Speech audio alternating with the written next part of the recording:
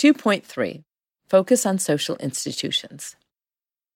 A third strand of literature highlights the importance of social institutions and increasingly recognizes variations across them. Scholars taking this approach have uncovered a number of important findings that I build on in the pages that follow. Yet, a review of this literature finds that these scholars, too, generally privilege the state and fail to consider competing non-state arenas of authority. Moreover, they lack an overarching schema that allows them to be fully in conversation with each other and to make sense of the increasingly vast literature. Scholars taking this approach are primarily interested in how such institutions reinforce, complement, or replace formal state institutions, and they pay little attention to the competition across different arenas of authority outside the state. Helmke and Levitsky define informal institutions as socially shared rules, usually unwritten, that are created, communicated, and enforced outside of officially sanctioned channels. That is, they portray social institutions in residual terms as non-state. Even Elinor Ostrom, undoubtedly the most influential scholar to highlight institutions outside the state, takes this approach. In Governing the Commons, she argued that communities can devise rules to solve collective action problems and manage community resources in the absence of the state. She highlights the variation in non-state institutions, drawing attention to the importance of community boundaries, participatory decision-making rules, enforcement, and dispute resolution mechanisms for community governance where the state is absent. Yet, even in the world she describes, where local communities have agency, the community is a single arena of authority. Furthermore, the state is still central. Local solutions are particularly effective when the state recognizes them as legitimate. Viewing the state as the ultimate authority juxtaposed against a single local community ultimately excludes questions about competing arenas of authority outside the state. Similar tendencies are found in the writings of development specialists. Many recognize the importance of non-state actors and social institutions, but they still privilege the state and under-theorize competing arenas of authority and social institutions. The Overseas Development Institute's Africa Power and Politics program promoted the notion of going with the grain, arguing that traditional authorities and local customs such as witchcraft or polygamy shape political outcomes and thus must be taken into account in development efforts.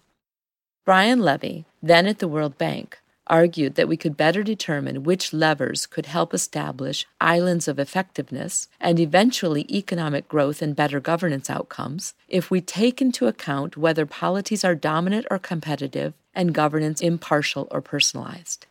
More recently, Matt Andrews, Lant Pritchett, and Michael Woolcock pushed even more strongly for an incremental approach to development that would consider contextual factors. Yet even advocates of context-sensitive programming present typologies based on distinctions across state institutions. The mechanisms for centralizing rents and policy orientation for ODI's APPP, and competitiveness of politics and impartiality for Levy. They question the dominance of the Weberian arrangements, but nevertheless view social institutions and actors as inferior at best and disruptive at worst. They explain differences between outcomes that should be, according to state organizational rules, and those that are in terms of organizational capacity of state institutions. In doing so, they are unable to give guidance on how to determine which arenas of authority have weight and the impact that variations in their social institutions may have. These gaps are evident when scholars and practitioners partner with each other, attempting to understand why interventions are more effective in some communities than others. Micro-level approaches that focus on institutions lend themselves to increasingly sophisticated, systematic studies of their effects, particularly through randomized control trials, or RCTs. Despite enormous investments of time, money, and intellect, however, the main takeaway of efforts to date has been that development programs often travel poorly across time and space. Efforts to understand why have yielded a vibrant, cross-disciplinary literature examining various aspects of social institutions. Some point to networks and social ties, considering how the strength of social ties in communities affect political participation, accountability, and service provision. Others examine the institutional rules that shape interactions between groups, altruism and reciprocity, group boundaries, lineage practices, or rules with regard to specific outcomes such as conflict mediation. Still others focus on how different types of authorities influence voting, representation, or service provision. These studies provide important insights into arenas of authority and social institutions, but they are not unified by a common theoretical framework and language. This makes it remarkably difficult to compare findings across studies or draw together lessons offered by various scholars. Studies of networks and social density, for instance, tend to assume rather than interrogate the form of institutional rules that shape behavior.